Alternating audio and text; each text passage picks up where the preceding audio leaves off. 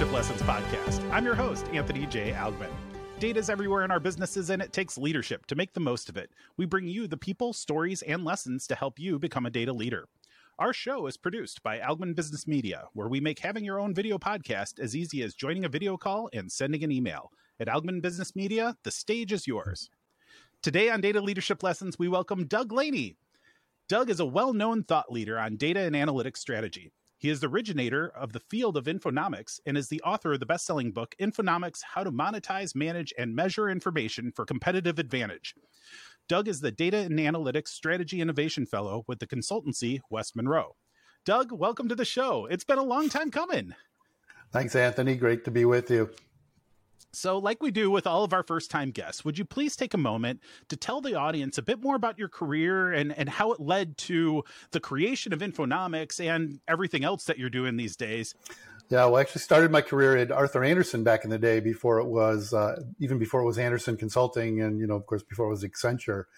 And now I'm with West Monroe, which kind of feels like coming home because West Monroe is formed by some former Arthur Andersen consultants. So great firm, very happy to be here. Really innovative, and that's one of the reasons I joined. Is West Monroe is a great platform for doing some really innovative things around data and analytics.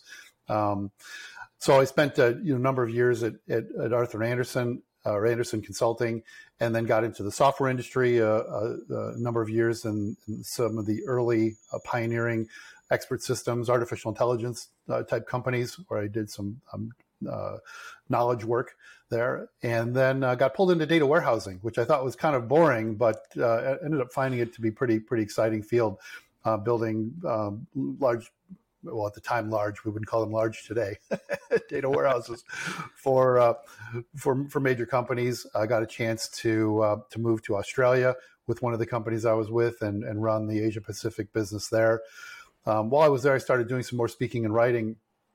And at one of the events, I think at a DCI conference, if you remember those, somebody came up to me after I spoke and he said, "Hey, did you come up with those slides yourself?" And I said, "Well, yeah, why?" I was talking about data warehousing methodology.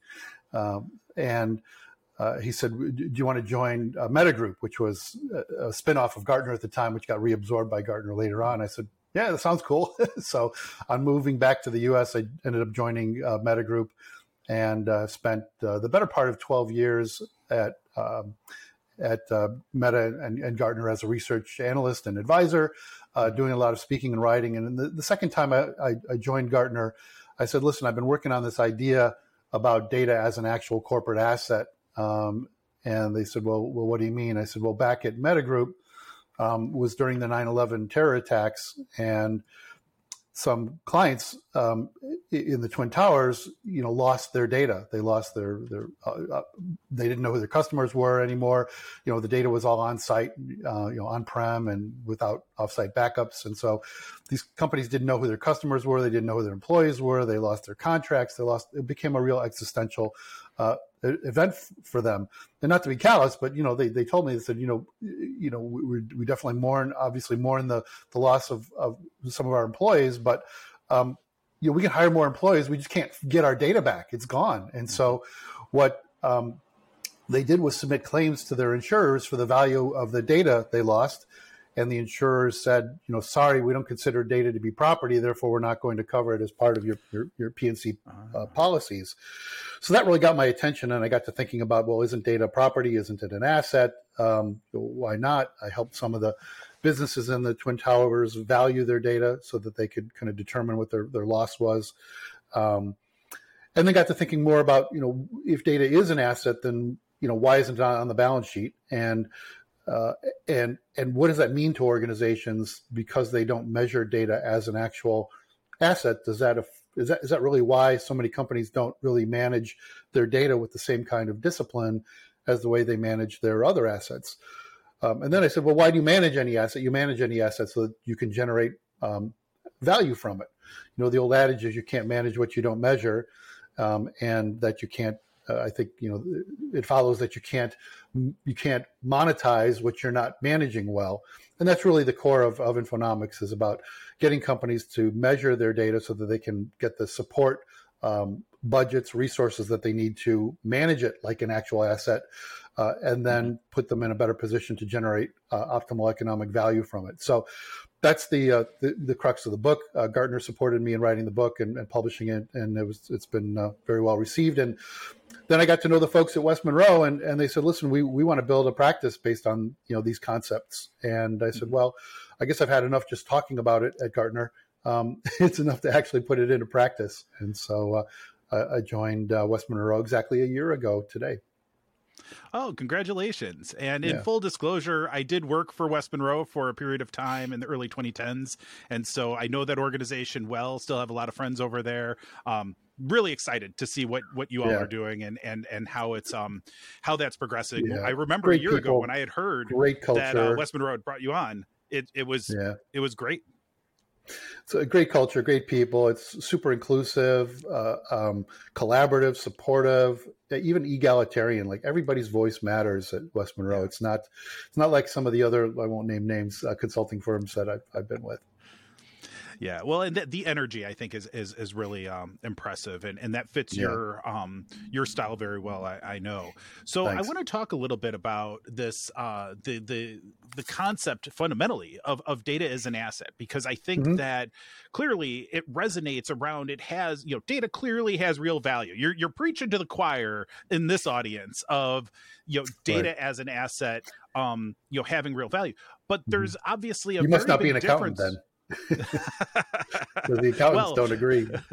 Well, I mean, I don't know. We have some accountants in the audience, I'm sure, of the show, but definitely have a lot of folks who build their careers working with data. And I think that's become even more prevalent these days, where most businesses have a substantial investment in what they're doing with data because they see the value in it. And I think that that's something that we can treat as a assumption at this point.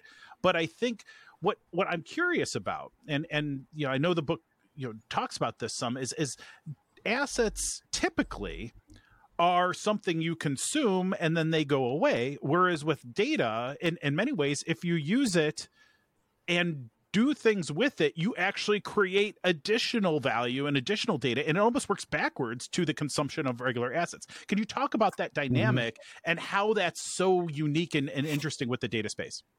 Sure. It's hard to go a day or a week or a month without hearing somebody talk about data as being the new oil, right? And while that certainly reflects an understanding or appreciation that data is a driver of the economy at a macro level, the way oil perhaps was at the, early in the, or later in the Industrial Revolution, but it misses the point, like you say, that data has these unique economic characteristics that data that oil doesn't have. When you consume a drop of oil, you can only consume it one way at a time, right. And when you consume a drop of oil, it turns into heat, energy, and pollutants, and that when you consume a drop of oil, like you say, it doesn't create more oil, it doesn't create more, of some kind of asset.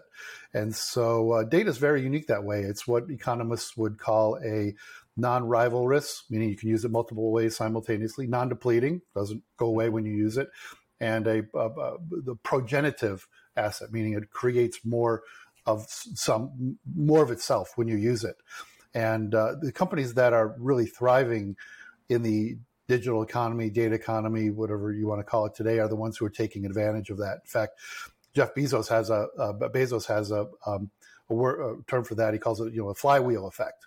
So as people understand this kind of reinforcing behavior that data has, is that relevant to the work we do with data, or does it even matter? Is data work directly influenced by this economic function, and should we be paying more attention to that than maybe our data administrators and data analysts typically do? Yeah, I think that's where the measurement part comes in.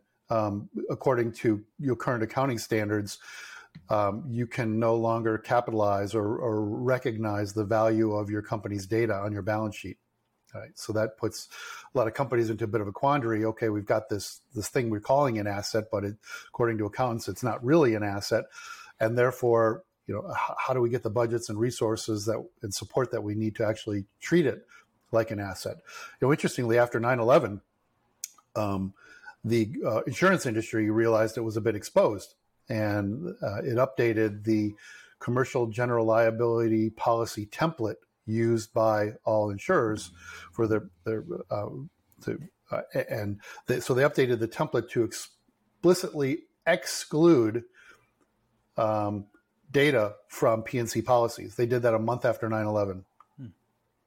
And then, not to be outdone, the accountants said, oh, if the insurance industry isn't going to recognize data as an asset, and the courts are confused on the matter, I'll talk about that in a moment, then we can't recognize it as an asset. So they updated a key financial standard, FAS or IAS 38, which deals with how to recognize intangibles, to expressly say that your data can't be capitalized. The courts, like I said, are confused on the matter. Some courts have fallen on the side of, where there have been cases related to data being misused or damaged or stolen, or the courts sometimes have issued rulings along the lines of data constituting property because it can be represented by bubbles on an optical disc, or it can be printed. Other courts have said, well, since electrons have negligible mass, data shouldn't be considered property. So that's the kind of crazy, confusing world we live in. And, if you look to the government for some help, there really hasn't been a lot of help other than in privacy regulations. In fact, there was a U.S., I wrote about this in the book, a U.S. Senate subcommittee hearing on how to evolve a 1930s style accounting system to the 21st century. So why 1930s? Well, that's when the asset classes were defined by the SEC coming out of the Great Depression to formalize financial reporting a bit more. And at that time, it was before the information age, so there was no real reason to think about data as a separate kind of asset. It was all in books and magazines and ledgers and so forth. So here we are 90 years later in the accounting profession. The courts, insurance companies, the government haven't come around to fully acknowledging data as property or as an asset. Well, and what's interesting is I think about the data management hats that we often wear and with data governance is that a lot of those activities tend to be driven by data as a liability as much as data as an asset because of the governance, the GDPR and CCPA and the privacy concerns and all that. People see, data is a big risk, and then it's also an asset. Is this unique to data too, or are there other assets that parallel that as both? I think they're the energy analogy can apply where you have a lot of energy. Are you creating a battery or are you creating a bomb?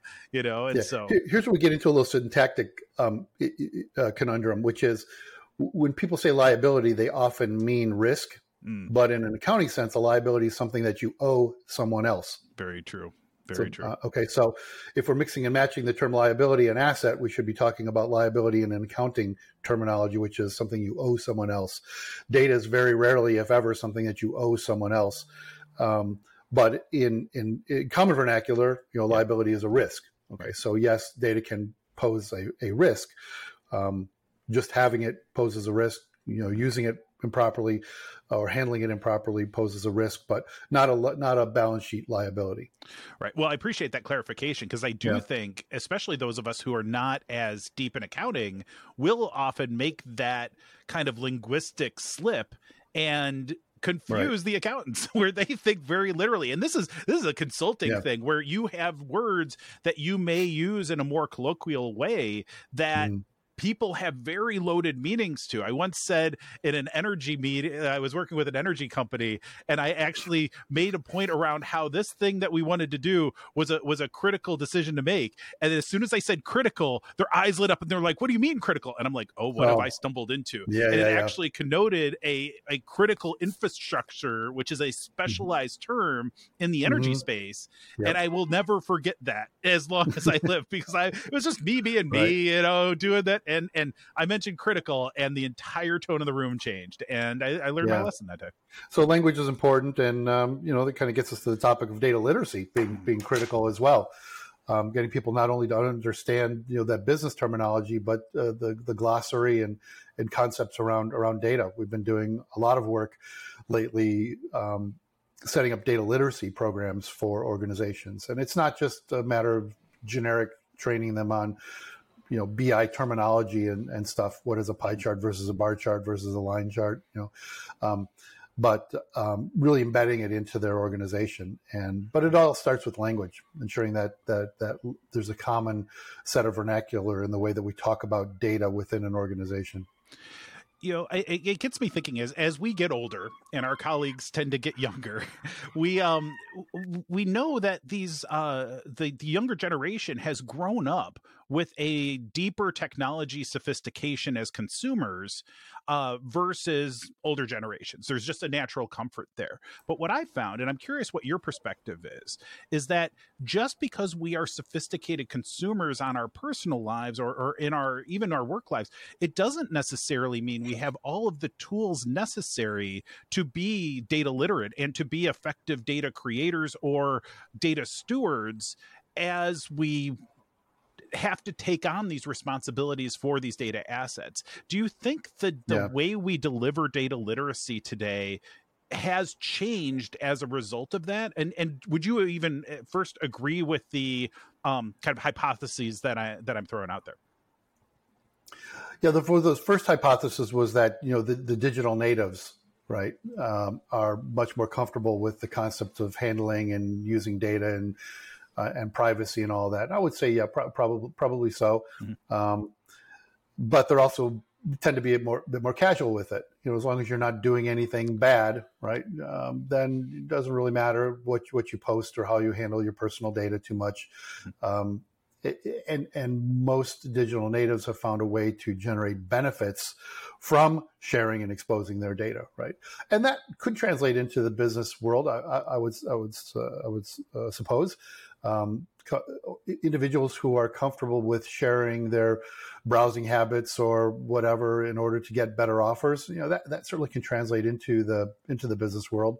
I mean, we even see when you go into the grocery store, you scan your loyalty card and you get a discount for on your groceries, right? But we know it's really happening, and probably I would imagine digital natives also know what's happening, which is it's really a barter transaction. You're exchanging information about you and your purchase for free food, for some free food. We don't call it a barter transaction because that doesn't feel good to us, right? Discount feels much better, right? And it glosses over what's actually happening with our data. But that kind of scenario is happening much more in the B2B world, and the kind of thing that we at West Monroe are helping our clients with, which is to monetize their data in a broader amount of ways. And that does take a degree of literacy, helping them understand what are the different patterns of data monetization, what are the different ways that you can generate economic value from data. And even you mentioned GDPR, right? So GDPR makes, and the California Consumer Protection Act, it limits to some degree what you can do with your customer data, right? But it doesn't mean that you can't monetize it anymore. So when clients have come to us and said, right, we can't monetize our customer data because of these regulations, I said, well, you haven't really thought about it creatively enough, right? Let's flip that model on its head. You can't sell your data to others, but you could sell other stuff to your customers without ever exposing who those customers are. So I refer to that as an inverted data monetization model. So like we're working with a hospital who knows who its diabetes patients are, right? You can't sell that data or even share that data with anyone, but it can share others' offerings and products and services like healthy meal plans or gym memberships or at-home glucose monitoring test kits. They can share that with their own customers, their own members and patients, and take a cut of that action, right, without ever exposing who those people are. So.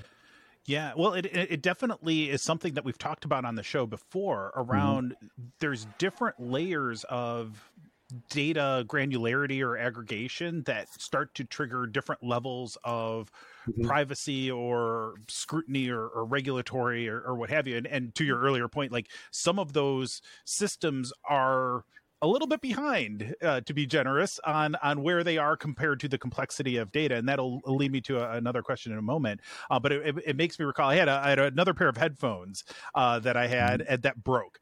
the other day. One of the earpieces just stopped working. And I'm like, okay, well, let me go look where I bought that from. And I went to the internet site that they had. And I'm like, okay, let me see if there's a warranty on these things. Cause I think I got them about a year ago and they've been great, but this thing is just weird. They just stopped working. And so I went and looked at the website, found the order, found the headphones. And I hadn't been to that website in a long time. And I noticed after I had, and to their credit, they gave me a warranty replacement. I've got to go ship them back and all that. But I noticed that from literally that afternoon and for the next several days, I have been seeing advertisements for those headphones that I went to, that I already own, that are just popping up all over the internet for me now. It's like, you really should look at these headphones. Yeah, and I'm like, wait a second. And then if I said the cart reminders and things like that, I didn't put it in the cart, but they're like, you were looking at these, you really should consider buying these. These are great. And I'm like, this is where you're almost at this line of stepping over this creepy factor of like data getting a little bit weird in how they're reacting to me, because I'm in like my situation is a little bit outside. And they know you already bought these, and they know that you already returned them. Why would they be trying to sell you the same thing over and over again? That happens to me all the time, and I think it's there's some bad data science going on there. There is. Well, and it just shows that we're still a bit in the infancy of the logic behind how they're doing these things. There's like, ooh, we saw eyeballs on this thing. Let's go market it to them. It reminds me when I bought a humidifier, just a room humidifier from Amazon years ago. And Amazon's largely considered as some of the best in the business as far as managing metadata and doing cross promotional things and all of that stuff. But I will tell you, after I'd shopped for the humidifier on Amazon, bought the humidifier on Amazon, I then proceeded to get all of this marketing for humidifier filters for every humidifier ever made. They were like, this guy's a huge humidifier fan, but they missed some key data in that process. So I want to but there are scenarios like that in the B2B world where they're entirely missed. Right. Like we moved homes a number of years ago. And when you move a home, you list your home, right? It goes into the MLS database. For those not in the US, it's the multiple listing service. It's basically a big national database of homes that are on the market. And so it's basically public knowledge, public data. And so everybody starts contacting you. If you've put your home on the market recently, you get the fly-by-night mortgage companies and people trying to sell you loans and moving boxes and moving companies and landscapers and painters, and they all come out of the woodwork, right? And so the only company that didn't contact us when we moved was our own bank. I banked with them for through a series of acquisitions for like 40 years. And why didn't they reach out to me? And I asked a banker friend. He said, well, they thought maybe that was creepy. I'm like, I've got a 40-year relationship with them. It's public knowledge that I'm moving. There's a sign in my yard. How creepy is it for them to reach out and say, hey, we see you're moving. Can we offer you a mortgage, a home equity line? Can we print you new checks? Can we move the stuff in your safe deposit box? Can we, so on and so forth. And what an entirely missed opportunity for them. The number one time when people move, change banks is when they move or get married or divorced. And what a tragic missed opportunity for them to recognize that there was some life event for one of their long-term customers. Maybe they don't want me as a customer anymore. I don't know. I was thinking how simple would it have been for them to hire, some high school programmer, give them a can of Red Bull and say, write an app to match the customer database with the MLS database and tell us which of our customers are moving so we can offer them a mortgage, right? Yeah. So turns out the mortgage got subsumed by them. They probably lost a tenth of a point or an eighth of a point on it. They could have gone direct to me. So anyway, missed a lot of missed opportunities there. Data monetization doesn't need to be rocket science, right?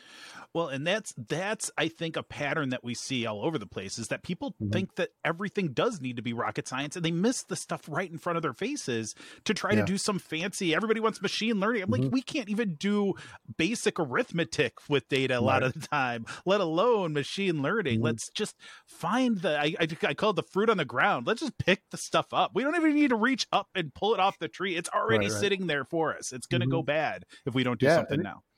a lot of companies say, well, it's not our business, monetizing data, it's not our thing. It's a little bit outside of our, or we can't get the resources or the budget for it. So one of the things we're doing at West Monroe is we're partnered with an investment bank, and they will fund data monetization efforts for our clients.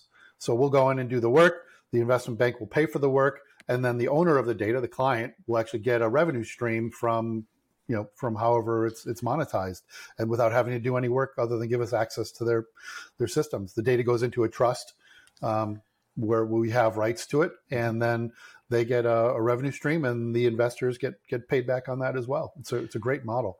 And that's actually in alignment with one of the topics that's been a common theme in recent episodes, which is this alignment of incentives. And one of the things that I'm always looking for with partners and business opportunities or what have you is when both sides have perfectly aligned incentives. So if you can create monetization from data in a way that can benefit everybody and grow that pie, now everybody involved is motivated to do the things together to grow the pie as much as possible. When we can find those opportunities, it's the best way of business you can get.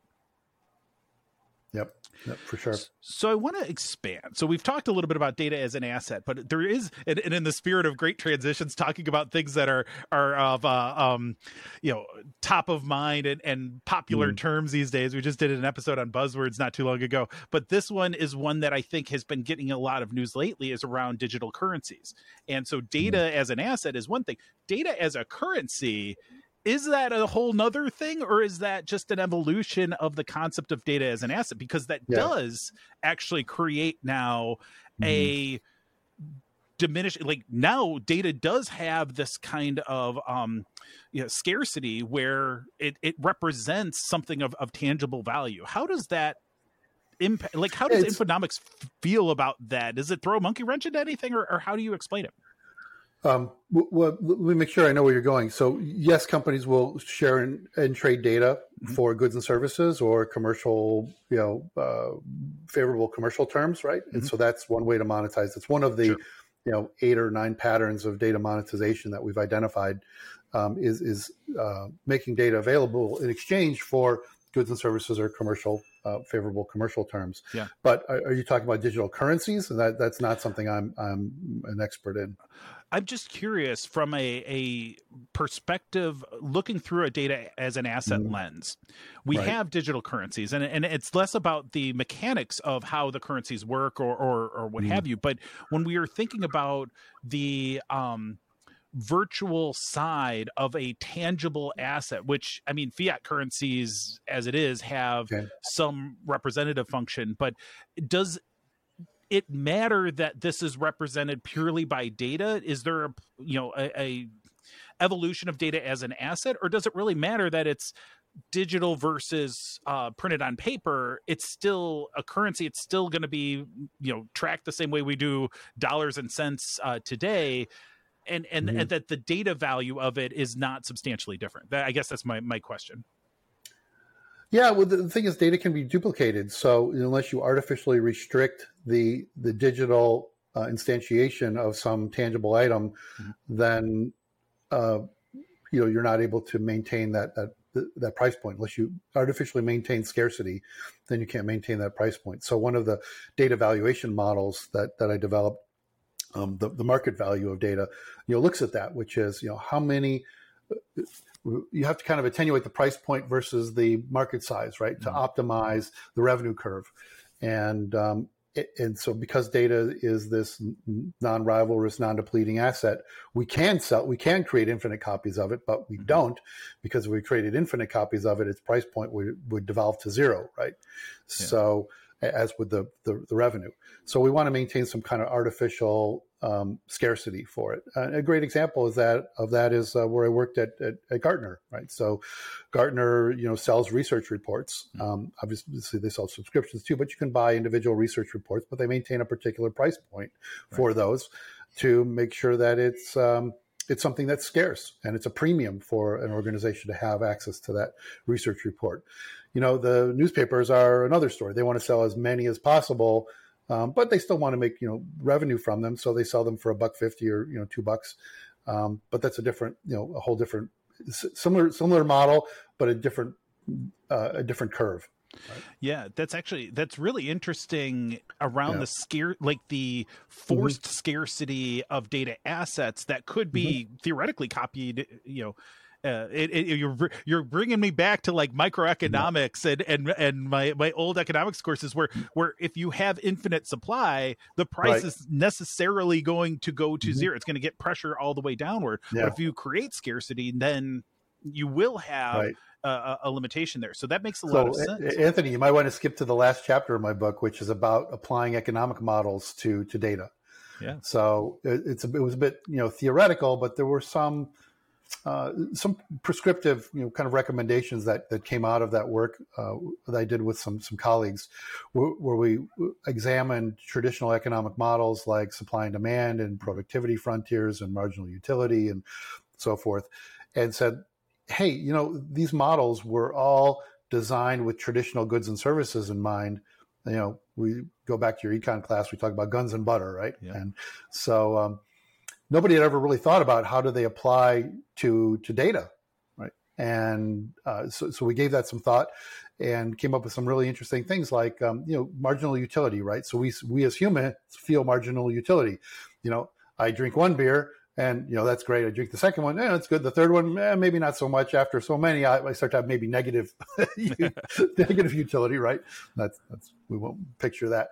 But to systems and computers who are increasingly the primary consumers of data, do they feel marginal utility the way humans do? No, they don't. Right. So should that alter the way that we as producers or publishers of data architect these systems? Yeah, probably yes.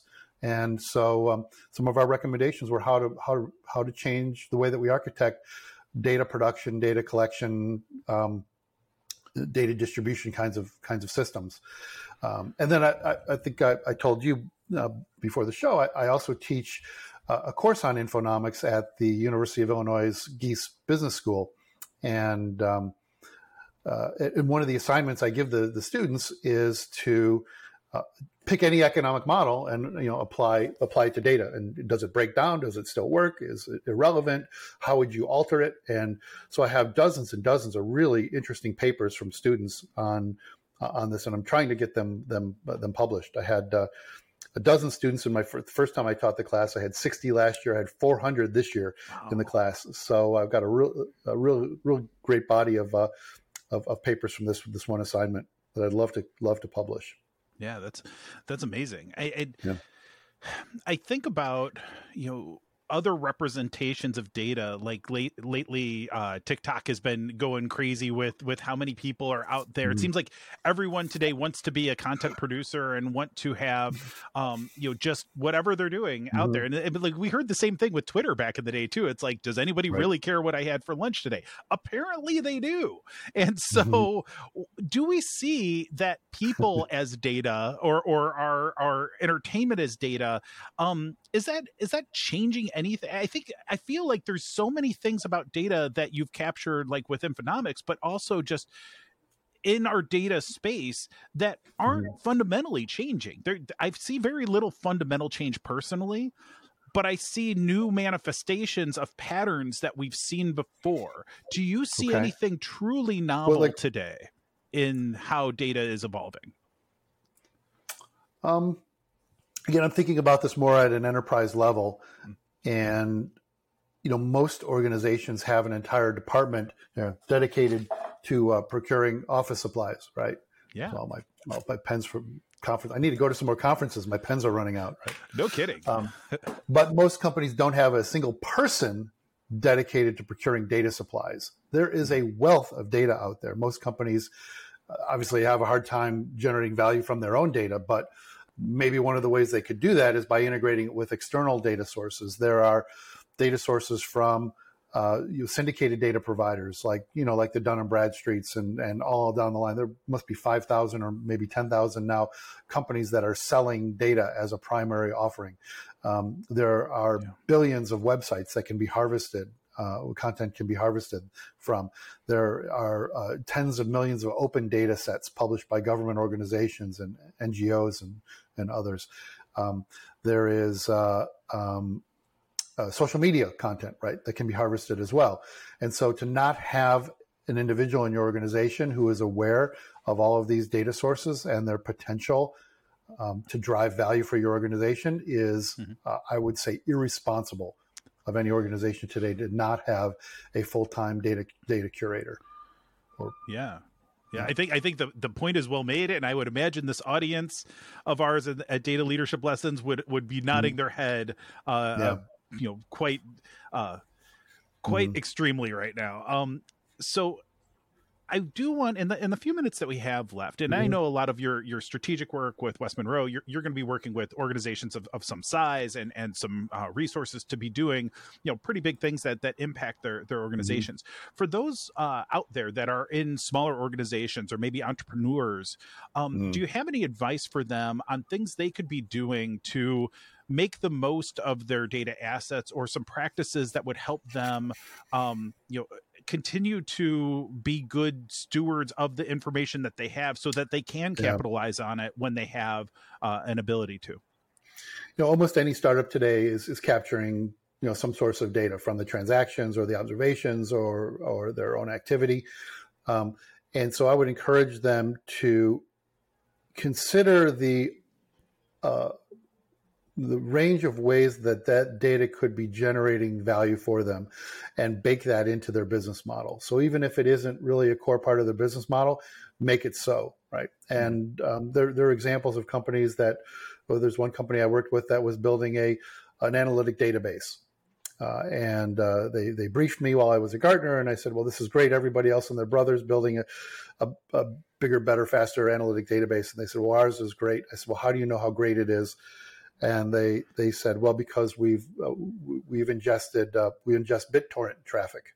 I said, well, wonderful. I said, how much BitTorrent traffic do you ingest? They said, all of it. I said, what? I said, you have data about every application and software and music, track that's being shared illicitly over BitTorrent? They're like, yeah, we sure do. I said, that data would be more valuable to the producers of that content than your little database would be. And they actually pivoted. It's a company called TrueOptic. They're now one of the top over-the-top OTT data providers, and with clients like Disney and CBS and others now who are saying, yeah, we want to know when people are illegally trading copies of our TV shows and movies, and where they are and where they're moving from. Not specifically which individuals, but they want to know where there's unmonetized demand for their products and services. So, think about the ways that you can use data in alternative ways. If you need help, reach out to a consultant like me just to ideate for a little bit. I run workshops on this stuff and bake it into your business model. Yeah, well, and that gets the wheels turning, because it is something where the data that you encounter in whatever you've started your business to do could lead to entirely new business opportunities that nobody else might see because of your unique vantage point. So that's great advice. Right. We're working with a pharmaceutical wholesaler, and we ran through did some workshops with them and generated a few dozen ideas on how to better leverage their data. 3 of the top ideas, we run them through kind of a feasibility analysis: economic feasibility, legal, ethical, operational, technical, and determined that the 3 top ideas, if they implemented them, would generate a revenue stream of $75 to $100 million a year. And this is something that's validated by their CFO. So there's a lot of untapped ways to leverage your data. A lot of patterns that companies aren't considering. They don't even have a data monetization function in their organization.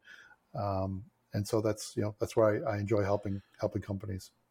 Absolutely. And so one more question for you on to kind of flip the other side of the coin from strategic opportunities to take a business. For those folks out there in the audience that may be earlier in their career or trying to figure out how they create a career in data, what are the kinds of gaps as you look at across the entirety of enterprises out there? What kind of patterns do you see in terms of where are those gaps? Where are the needs for those businesses in terms of capable people to deliver these big ideas that are going to continue, I think, to transform how our organizations work and drive value from data? Yeah. I think obviously data science is a big area, but data scientists aren't always the most creative ones. They're coming up with those ideas. They'll definitely execute on them, but I wouldn't count on most data scientists to be the ones who are ideating around data. It takes somebody with an understanding of the marketplace, the industry, maybe other industries. I often get asked by clients, what are others in our industry doing? And my flippant response is, why do you want to be in second place? Why not look at what others in other industries are doing and adapt those ideas to your own business? But yeah, having somebody who's creative, heads up, innovative, is really, really important. Having somebody who's thinking about the economics of data and data as an asset. What does that mean to the organization? I call all my graduating students, we call them economists instead of economists, right? And so, folks like that can really help an organization think through the variety of ways to leverage data innovatively, but also architect it appropriately for the future. Fantastic. And I think that's great advice for anybody who is out there. And if you don't already have a copy of Infonomics, you should definitely pick one up. But it's it's something that will help you reframe how you think about data and plugs in it fills in a lot of the connective tissue, the gaps between where a lot of deep study is. And I think that's, part of the reason why it's been so successful. And Doug, before we go, we are just about out of time, but, I just want to thank you too, from a fellow data management practitioner, for the contributions that you've made over many years to the space. You as well. And it's been awesome getting to know you and talking with you. And again, say hi to the gang over at West Monroe. But I definitely appreciate how you're continuing to try to push forward change in this industry and help bring folks. I'm so happy for you on the U of I educational side. I think that's something that is really important. So I really appreciate that, Anthony. Thanks. And I was going to offer to any of your executive listeners who are interested in a copy of the book, they can reach out to me, and we make copies available to chief data officers and folks like that. So. Right. Fantastic. And we will certainly include the relevant links in the show notes. And so, Doug, thanks again. Thank you for being on the show, and really appreciate it. Thanks for having me, Anthony. Take care. Bye, everyone. Thanks. And thank you all for joining us today. You'll find more information and links in the show notes. Dive deeper with my book at dataleadershipbook.com and use promo code AlgmanDL at the Dataversity Online Training Center for 20% off your first purchase. Please remember to follow Data Leadership Lessons on YouTube or wherever you get your podcasts. And if you enjoy the show, please rate and review and help others find us. Stay safe during these unusual times and go make an impact.